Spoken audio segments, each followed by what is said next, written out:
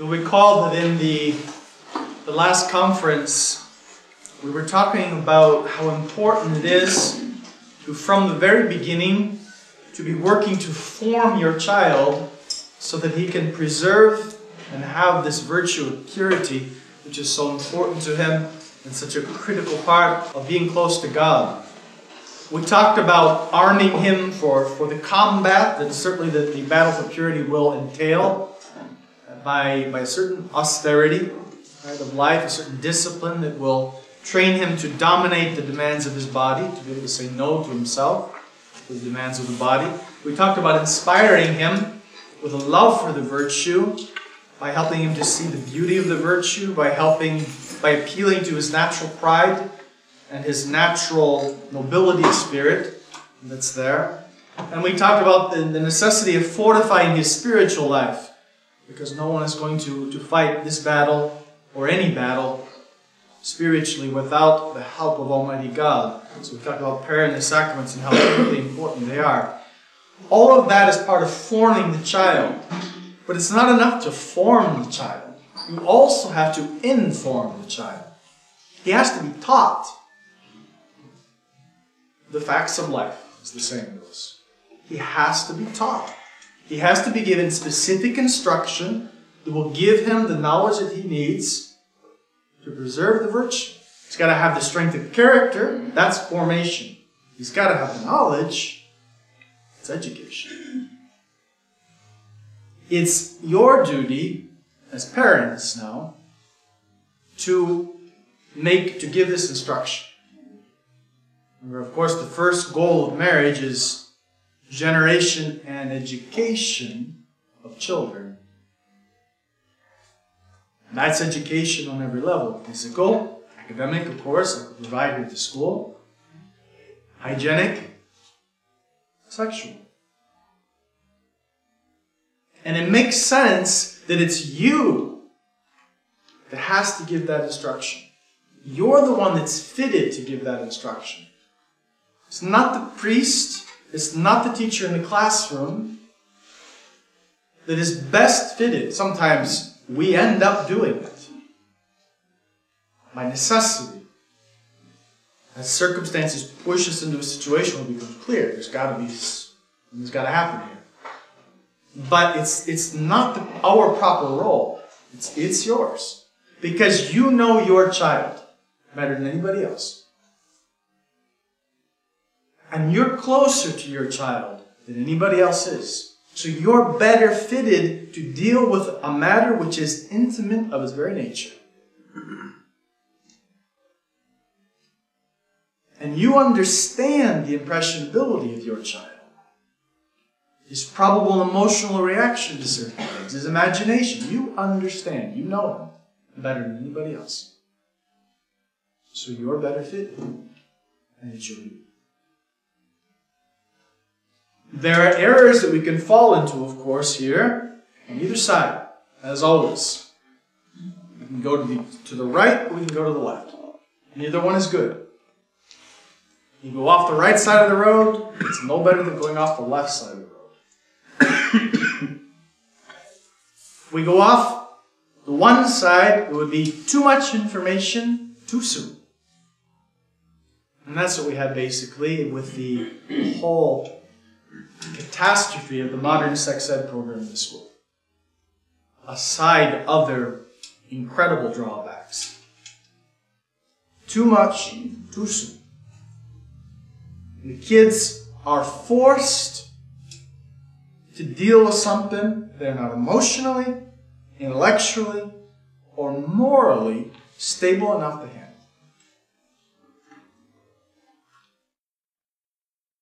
And it causes, of course, a premature awakening, or can easily cause a premature awakening of the sexual instinct, which is very damaging to them.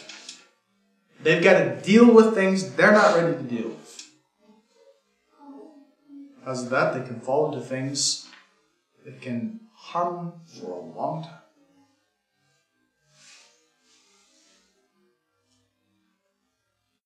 Of course, at the same time, we see it with the little kids.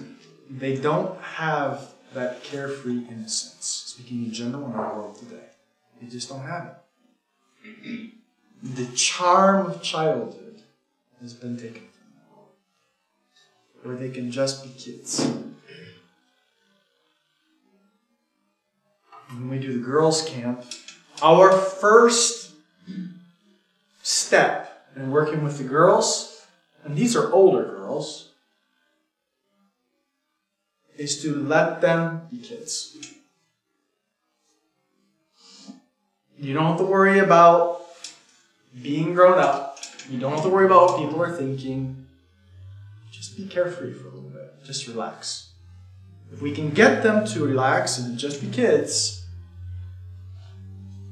then the innocence of heart is there to help them. Well, that's taken from them. Little kids are pushed into who's your boyfriend, who's your girl. I knew a 13-year-old boy whose dad was constantly asking, who's your girlfriend? What, aren't you normal? Well, I'll tell you what, he didn't turn out normal. In the end. He's probably 20 now. So that too much too soon leads to a loss of that carefree aspect of childhood. It leads to an unhealthy curiosity. It can lead to imaginings, especially given the graphic nature of the modern system. Right? It's very damaging to the child, of course. On the other hand, you can also give too little information to it. Many parents, and here's where probably you would tend to fall if you're going to go to one side or the other, neglect to fulfill their duty in this regard. It's a difficult subject, delicate subject. There might be a certain embarrassment. There might be a desire to keep the child innocent. There might be a fear. How do I talk about this? What do I need to say? When should I say it? How do I say it? There's a fear. But you've got to understand as parents that it's a grave error to pretend the problem isn't there, the issue isn't there, and just hope it'll go away. It's a grave error.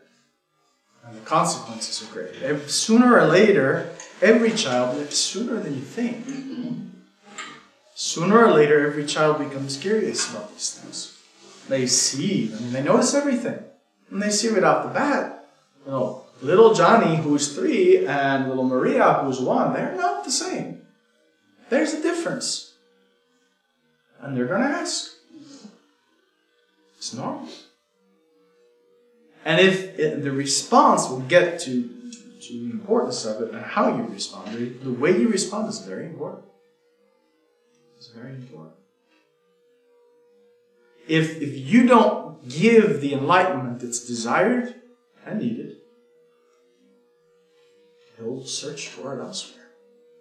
And of course, for a while, he might not find the answer at all, so he's just going to have some very strange notion maybe about what everything's about. But eventually he's going to get to the point where there are resources. It might be, his friend Johnny, who's 8, like he's 8, and he asks him questions. Right? It might be going to the library when he's at the library and looking around for something when he gets a little bit older and looking for answers. Right? But the problem is, now he's going somewhere where he's not likely to get the right answers. Or is likely to get a distorted picture, even if it's, his friend Johnny, who's innocent, like he's innocent, still, what kind of an answer is he getting from it? Another error that can, of course, we've got these two sides, right? Too little, too late, or too much, too soon. Another error that can sometimes be made is too natural. Obviously, human sexuality is a natural thing, but it's not only natural. God is involved. Man is not an animal. what a child might see at a zoo or on the farm is not what God intends between a man and a woman. Because between a man and a woman, God plays a part. If there's going to be a child, God is working with mom and dad. And that changes absolutely everything. And so to deal with simply the physical aspect of things is a huge mistake. Because there's a lot more than just the physical involved. When we say too natural, another example of that is to forget the fallen nature of man. Some parents are too uptight, and other parents are too casual. And they don't show respect and the gravity that they have to show. If the child is going to understand that this is not something you chatter with your friends about, it's not an ordinary topic.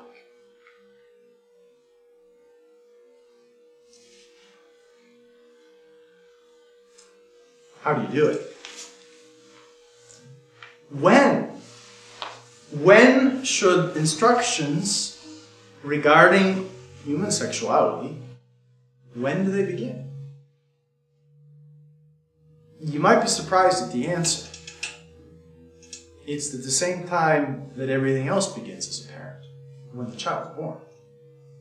Because from the first moment, you're already presenting something.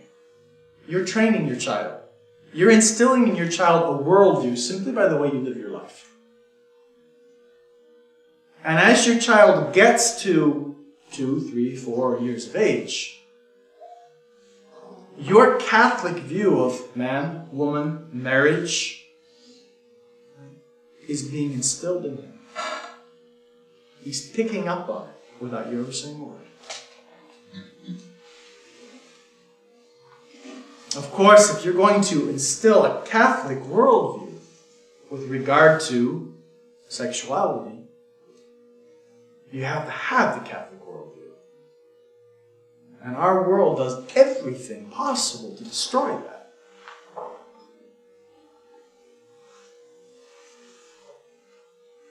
The Catholic view is that sex is something which is good because God created it. It's something which is sacred because God is involved. It's something which is to be respected and never used ignobly or selfishly. And you can profit as a parent from many, many things to instill this understanding in your children. It's not a question of, okay, I'm responsible for the sex education of my kids. Oh my gosh, she's 12. All right, let's get ready for the talk. No. There are so many things that come up in everyday life that you can talk about that instill the proper respect for sexuality. Somebody gets married. Somebody has a baby. Somebody gets divorced. There's a scandal that goes around.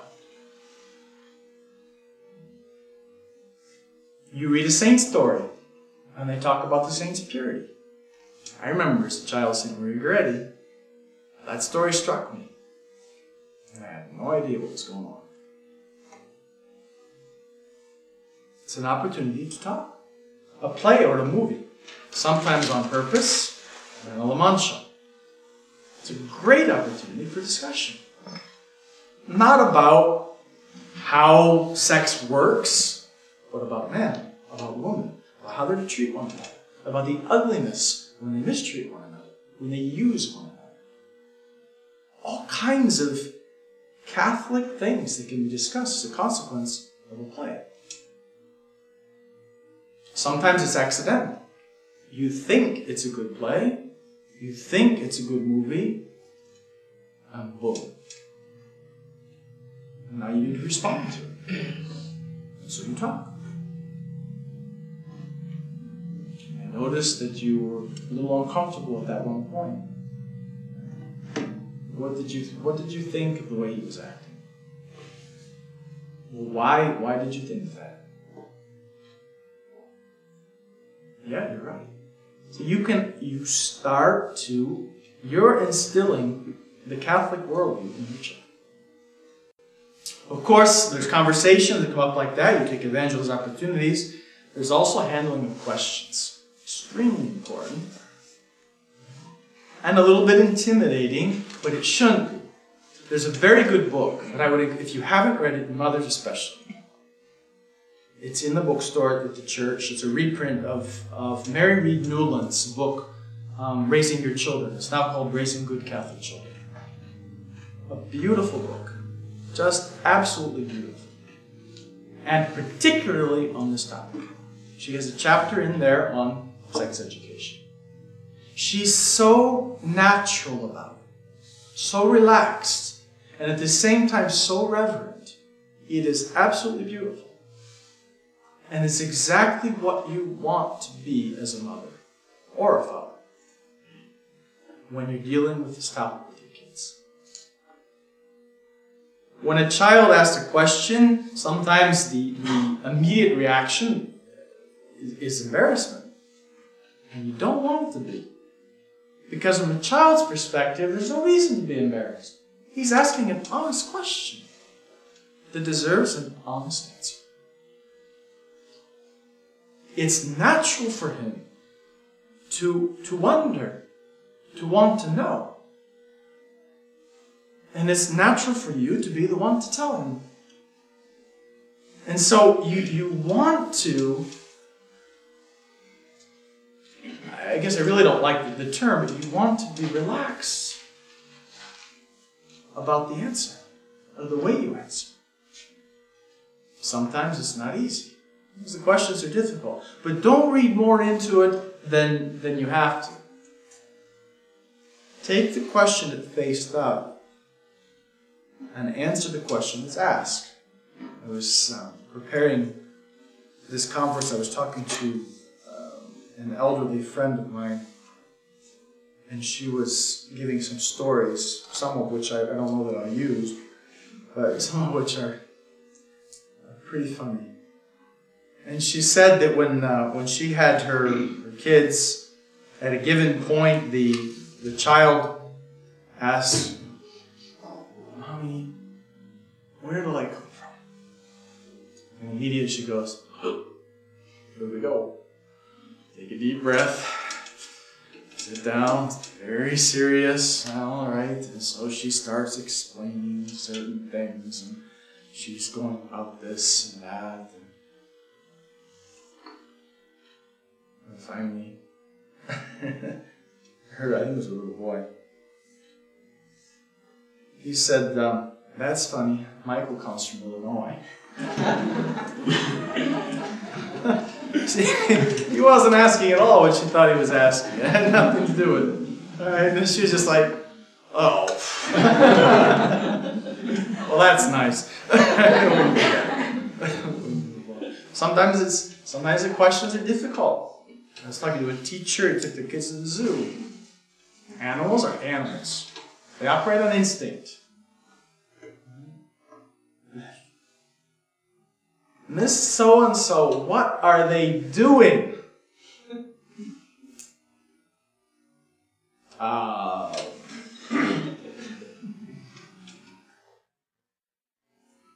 The answer is pretty simple, really.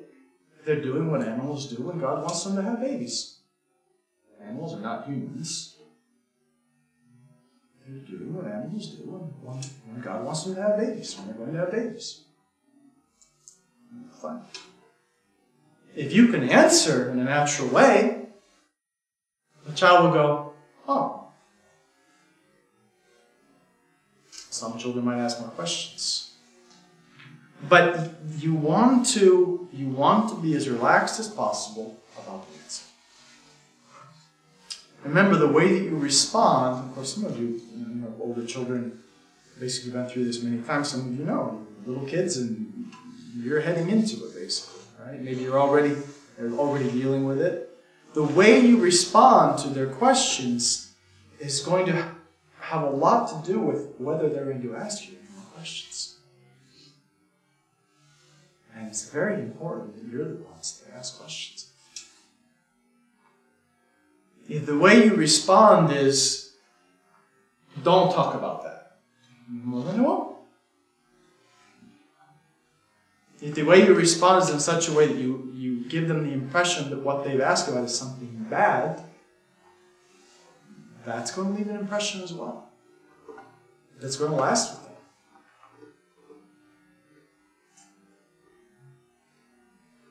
They might simply come up with the conclusion that that's not something I talked to mom or dad about, but it's something to be looked into. You don't want to answer with an air of mystery. Children love mysteries. They need to be solved. You want to be as natural as possible. Frank, matter of fact, but with great respect. Always honest. There are a lot of stories that float around there about where babies come from. There's the stork, there's the cabbage patch, there's all kinds of things. But realize they're very damaging. If the child takes them seriously, he's going to reflect on it. And it doesn't make sense. So something that doesn't make sense has to be figured out. The last thing you want to do is provoke the child's curiosity. And the last thing you want to do is to teach them that when he comes to you with a serious question, he's not going to get a serious answer. You should never lie to your kids. It's kind of an aside, but it's just the reason I'm against the whole Santa Claus thing. Kids take it very seriously. It means a lot to them. And then it crashes. And mom and dad were not telling the truth. What if mom and dad aren't telling the truth about other things that matter? It cracks your credibility. The same thing here. The stork and so on. It cracks your credibility. Now they're going to wonder if mom and dad can be trusted once they figure out that it wasn't true.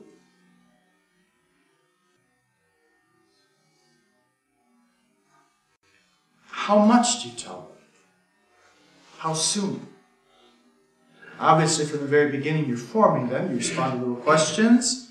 You talk about things that come up that pertain in some way, direct or indirect. The whole question of sexuality, marriage, and so on, children. But how much do you tell them? Well, first, it's important to understand that when they ask a question, you don't need to tell them everything at that first question. You know, my friend's experience with her kid, you know, and his friend that came from Illinois, that shows. Don't conclude that he wants to know everything. He doesn't necessarily want to know everything. And what you want to give him, in fact, is just what he wants to know. What he's ready to hear. And for the most part, he'll show you that by the questions that he asks. But the point is, what you want is, you don't want your sex education of your kids to be the talk. I remember the talk. Dad talked for, I don't know, it seemed like an hour and a half.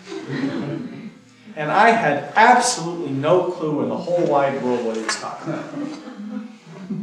I had no idea what he was talking about. Do you have any questions? Can I go out and play now?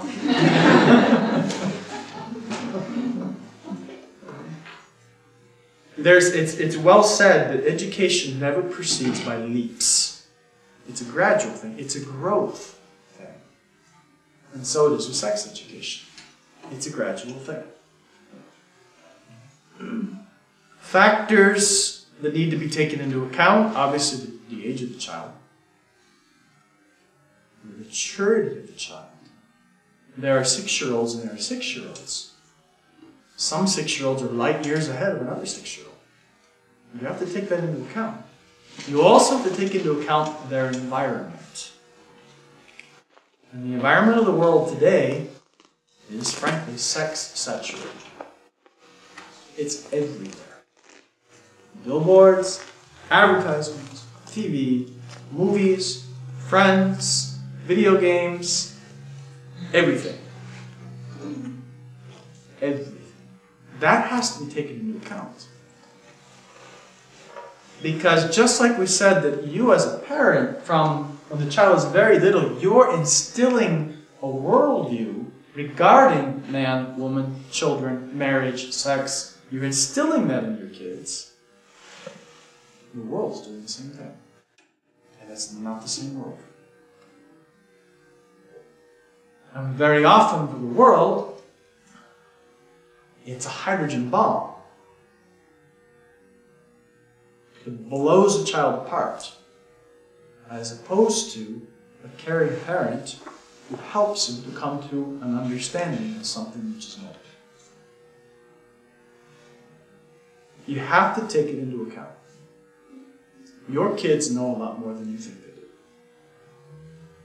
I had a parent, I was teaching an ethics class in Ohio. I took the young adults, same way I'm doing here right now. And I had a 15-year-old boy in the class. And we were talking about basic principles of morality. And I used certain things to illustrate the principles. And those things pertain to the 6th and 9th commandment. Contraception, homosexuality. And Mom came to me all upset. And she said, "Father, why are you talking to them about that?" Well, I knew their home life. And I said, because they need to know. It's not like I'm teaching the physical aspects. I'm teaching them principles that they need to know. And she said, "Doesn't that pertain to marriage class?" And I said, "Listen, do you have a TV in the home?" "Well, yeah." "Your son ever go to the movies?" "Yeah." "Have any friends outside the parish?" "Yeah." "Play sports?"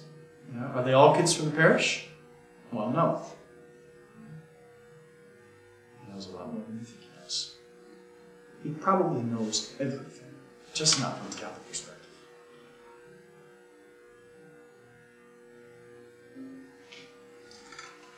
We have to take into account the world they live in. If a child, this boy was homeschooled, but he was not in a sheltered home. She wanted him to be sheltered, but he wasn't sheltered at all, in fact. But some parents, they have their kid in a public school. Maybe they don't have any choice. We're not talking about that aspect right now. But if they're in a public school, I have a friend, my neighbor at home, is a kindergarten teacher. She said every year it's worse. She's a Christian, she's not a Catholic. That's serious. She said it's amazing what the kids can do. They don't know what they're talking about. They're talking about it.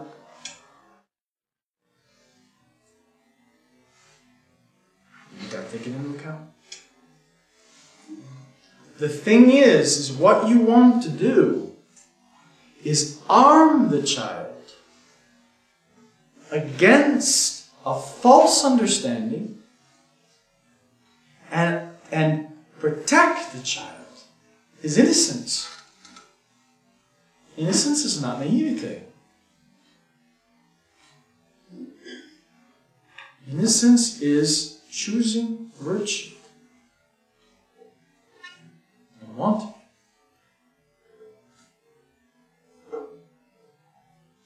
It's so easy for a child to be taught something which is immoral. Or to fall into, out of curiosity, something which basically just sends him into a downward spiral.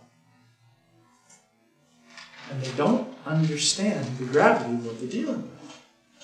If they haven't been taught what they're dealing with. Girls in particular can very easily be led into things that they are absolutely innocent about because all they want is affection. And what they're getting is not affection. And think about, too, if a child, let's say he's only in 3rd grade, but you see that there's a certain maturity there, it's much better that he get it from you than from anybody else. And much better that he get it too soon than too late. In fact, some of the books I've read on the subject, and they come back to the same thing, but they say it in different ways. But basically what they say is, better a year too soon than an hour too late. Because of the consequences for their soul. And how far behind the 8 ball they can be when all of a sudden now they understand, this is wrong.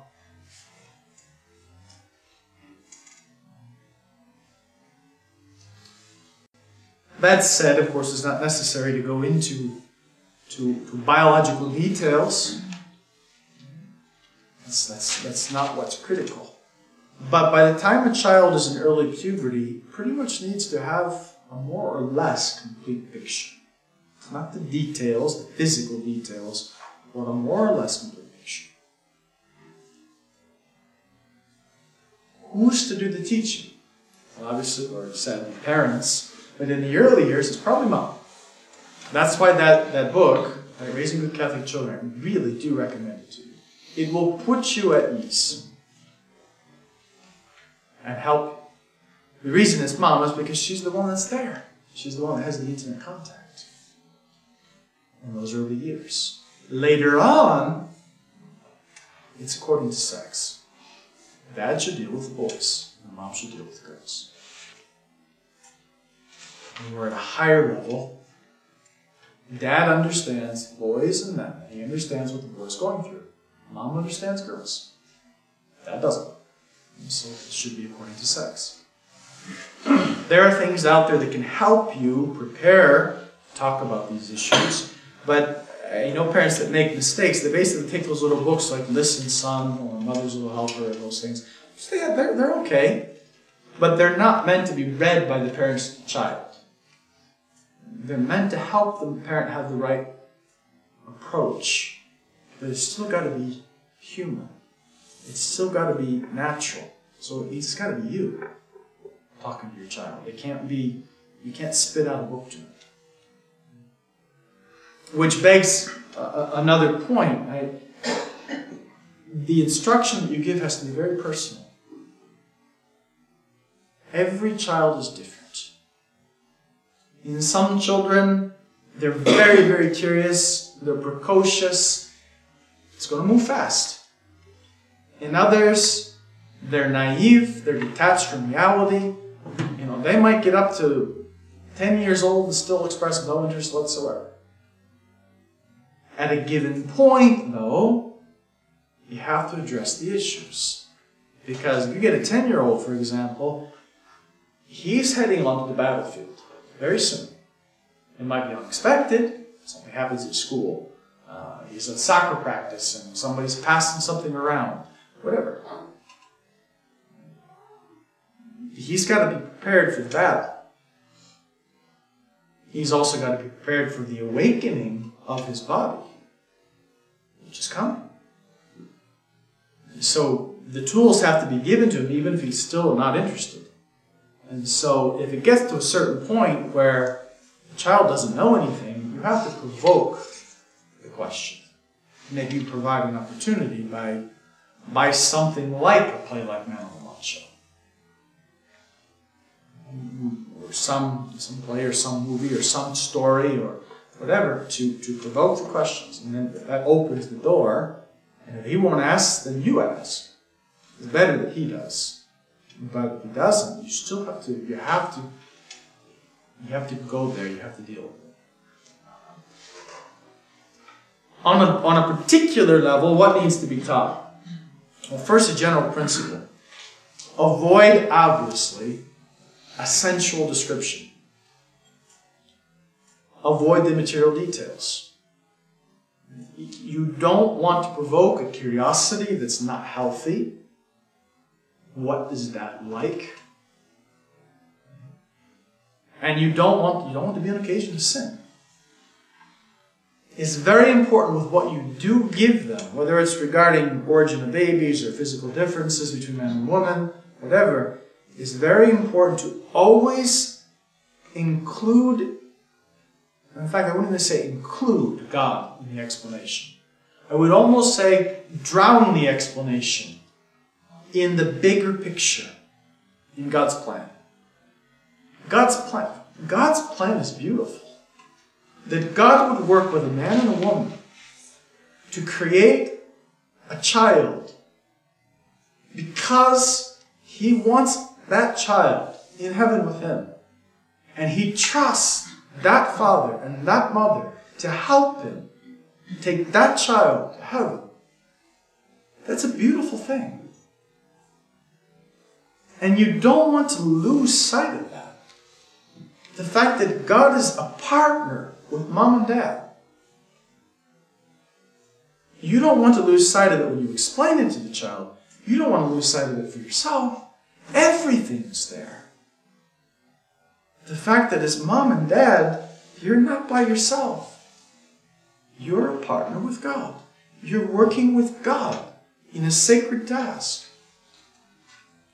And you want to instill that in the child. When you start talking about these things, that's what makes the picture a natural one that is beautiful and not one that's embarrassing.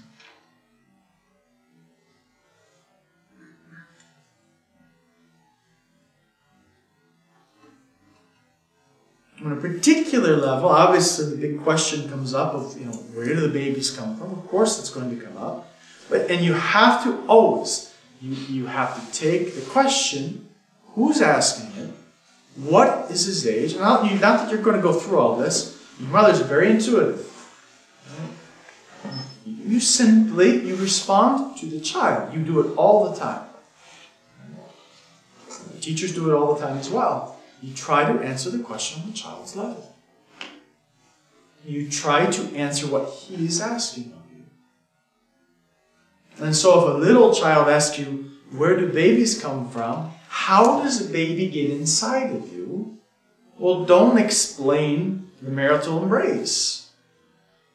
As a little child, you explain that God wants you, because you love children, you want to help children to love God. God entrusts to you a little baby, and He plants, just like He did Our Lady, the Annunciation, He plants the little baby inside mommy. And He helps it to grow. And when the baby is strong enough, He helps it be born. And then mommy loves that child and helps him to love God. Okay, fine. Here we are. But how is a baby born? I remember asking my mom that question, and I remember her answer. She said, God takes care of it. And I said, okay. It shows where I was. At a given point, maybe you can't say that. Mary Newland, in that book I was telling you, she says, you could say God takes care of it. You can say the doctor takes care of it. You can say that God makes a special place for the baby to come out.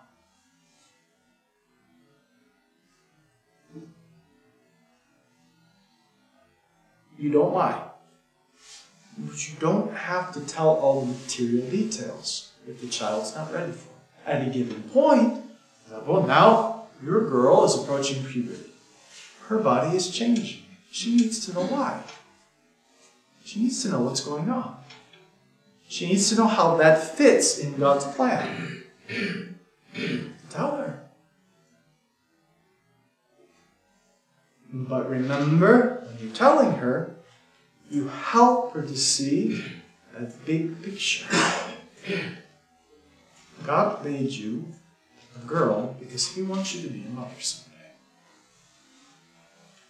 He's going to entrust to you souls that are very special to Him. And your body is designed in such a way to protect that little tiny baby so that it can be born and be baptized. And then you will help that child. You will love him. And with God, you will raise him. So that one day you can be in heaven with God and your child. You always go back to the big picture. On the general level, when you talk about the physical differences, obviously, that's something that very quickly kids ask questions about. Mom's changing her newborn, and the 3-year-old is of the opposite sex, and he notices things are different here. He's going to ask. And the important thing is, at that age, very little, God made boys and girls different. Because they're going to do different things in their lives. Daddy's a lot stronger than Mommy, because Daddy needs to work very hard in a factory lifting heavy things. Mommy needs to work very hard, but the most important thing Mommy does is hug her children. Take care of them. She doesn't have to be so big and strong. God makes them different. That's all. Good enough. As they get older, they need to know more.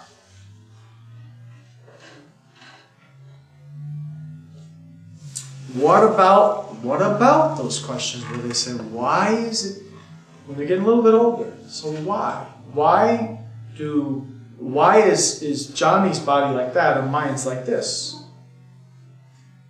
Okay, well, we've given the general question, but now they're going to get more specific. Go to them. Okay, they're different because God wants Johnny to be a daddy and He wants you to be a mommy. And they're different because those little seeds of life are stored there. And so the seeds of life for a boy who's going to be a father are different than the seeds of life for a girl. They have to be stored in different places. And it's a great opportunity at that point. You first of all, instill a respect for the body. God's plan is very beautiful. He knows why He does what He does for a reason. You should never make fun of somebody's body. Because that's the first thing boys start to make fun of. When they start to become aware of things, they're not on a level of perversion, but they'll still make fun of the physical differences. And that's something they should not do. And it's something they need to know they should do. We never make fun of the way God made us. And also that respect implies we treat ourselves with respect. So that part of your body is very special. And it's never to be abused. You don't play around with that part of the body. Because it's special. You can see it. I can't, as I give a conference like this, answer the particular question that your child is going to ask. And you can't, okay, well, we know pretty much, here's the list of 650 questions they might ask. Let's go through each one. No, what you need is the principles. Just the principles. And the principles really are pretty simple. Be natural about it. Be honest about it. Answer what the child is asking, but no more. Always include the big picture. Always show great respect for yourself. Gradually give the information that they need. They're the principles, and they're really pretty simple. So it's not, this whole question of sex education is not the thing to be feared that many parents think it is. Remember too that as a parent, you have the grace of state. It's like a priest. A priest has to deal with things in the confessional, for example, and a question is asked, or someone is confused, a child or he has to deal with all kinds of things. And he has the grace of state to do it. And God just helps him. And I don't know any priest that panics in the confessional, because that's what he's there for. But see, it's the same thing for you. The priest is there to help a soul. You're there to help a soul.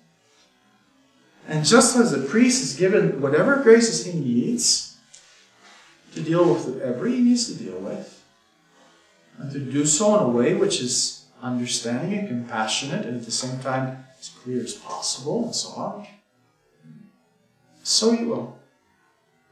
You're given those graces. And you won't always be perfect. Sometimes you'll answer questions as best you can, and afterwards you're going to go, dang, I should have said this. Well, don't worry about it. The most important thing to remember as a parent, that God only asks you to do your best. And He'll do your best. He'll do the best. Questions?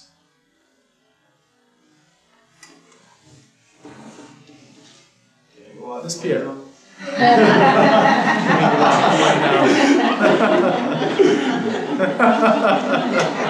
That's good. Yes, you may. Miss Pierre? When dealing with the sexual thing as far as the religious vocation, like what age or No, wait a second. I mean, if a child has a religious vocation, eventually, I mean, forget if they didn't know, or they didn't know some, but they don't need to know as much as you would that girl might. I think I beg to differ on that, because, okay, you maybe don't need to know all the details in an intimate way. Well, for sure you don't, right? But at the same time, you need to have a pretty clear picture where things are at. Remember, as a religious, you're probably going to deal with more questions and difficulties than the average parent. The average parent has 1 or 2 or 6 or 8 kids. The average religious, if they're dealing with kids at all, they may come in contact with hundreds in their life. And they're going to be trusted. So, especially a priest. You'd be surprised how much time is spent on these things in the seminary. A lot of time. Because it is delicate. And you don't want to ever teach sin. At the same time, you've got to... There's a lot of things for the priest in the confession, with the kid. I mean, children aren't always very clear themselves about what the situation is. And the priest, he has to ask questions, because if there's a difficulty that needs to be addressed, he's got to be there to help them address it. At the same time, if there's not a difficulty, he doesn't want to teach them something which will pose a difficulty. So there's a lot of time that goes into training a confessor, for example. So there, religiously, he really needs to know. But I would say too, even the sisters. Actually, I was talking to one of my sisters, who's in the convent, about some of these issues. And first of all, she was expressing regret that she didn't know more. And then she was expressing regret that she wasn't taught more in the convent. She's a teacher. She's in France. She said it would help so much. So no, I think that we need to know. We need to know in an appropriate way. Well, we need to know. Sure. Yes? How do you deal with, like in our house, when the oldest one finds out something, they just want to tell everybody? Mm-hmm. How do you deal with them not? I think, obviously, yeah, you can have a certain temperament, and sure, you can see where that would be an issue. But I think, it's important to, by the reverence with which you deal with the topic, you have to make it very clear that this is something which is private, this is personal.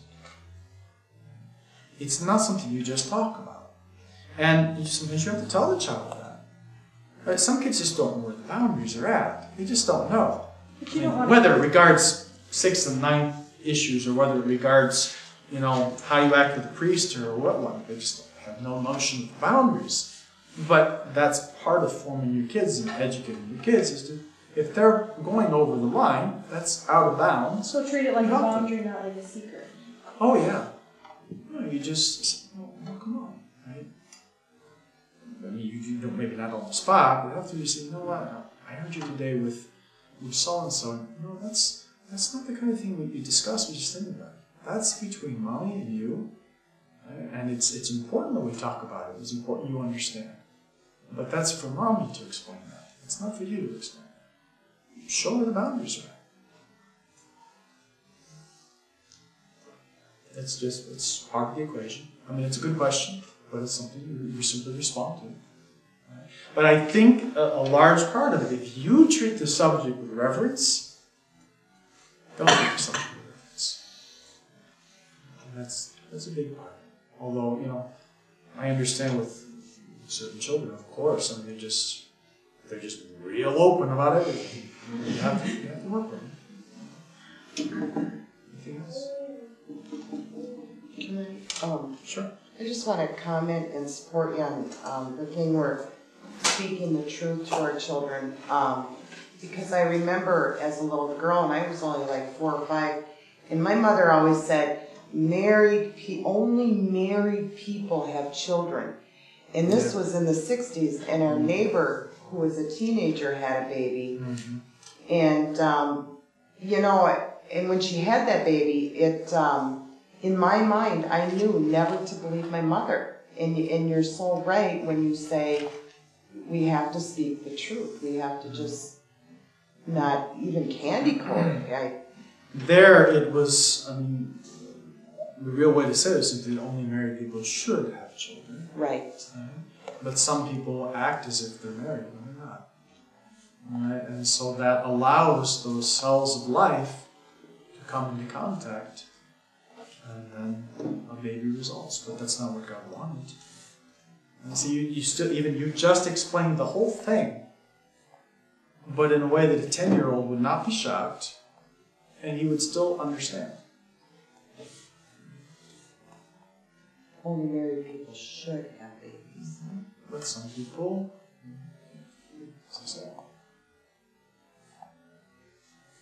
but you're right. That principle, absolutely. So, other questions? Like a sin. I remember Mom saying that would be a mortal sin. And I was 8 years old. Mm-hmm. You never forget that ever. She was smart. She didn't have that. It's good to tell your child that something would be wrong, gravely wrong, but it's also very good to tell them why. Mm-hmm. They have to understand how it fits the big picture. Well, why is that so bad? Why would that be? Remember, from a child's perspective, if he doesn't understand the big picture, he's going to go, huh? And so you've got to show him the big picture. For example, we're talking about the respect for the body and that the cells of life are stored there. Okay, that makes more sense. It's only from his level that it makes sense. But he doesn't really understand completely how far things can go if there's disorder in that area. But at the same time, okay, that's a sacred thing. All right.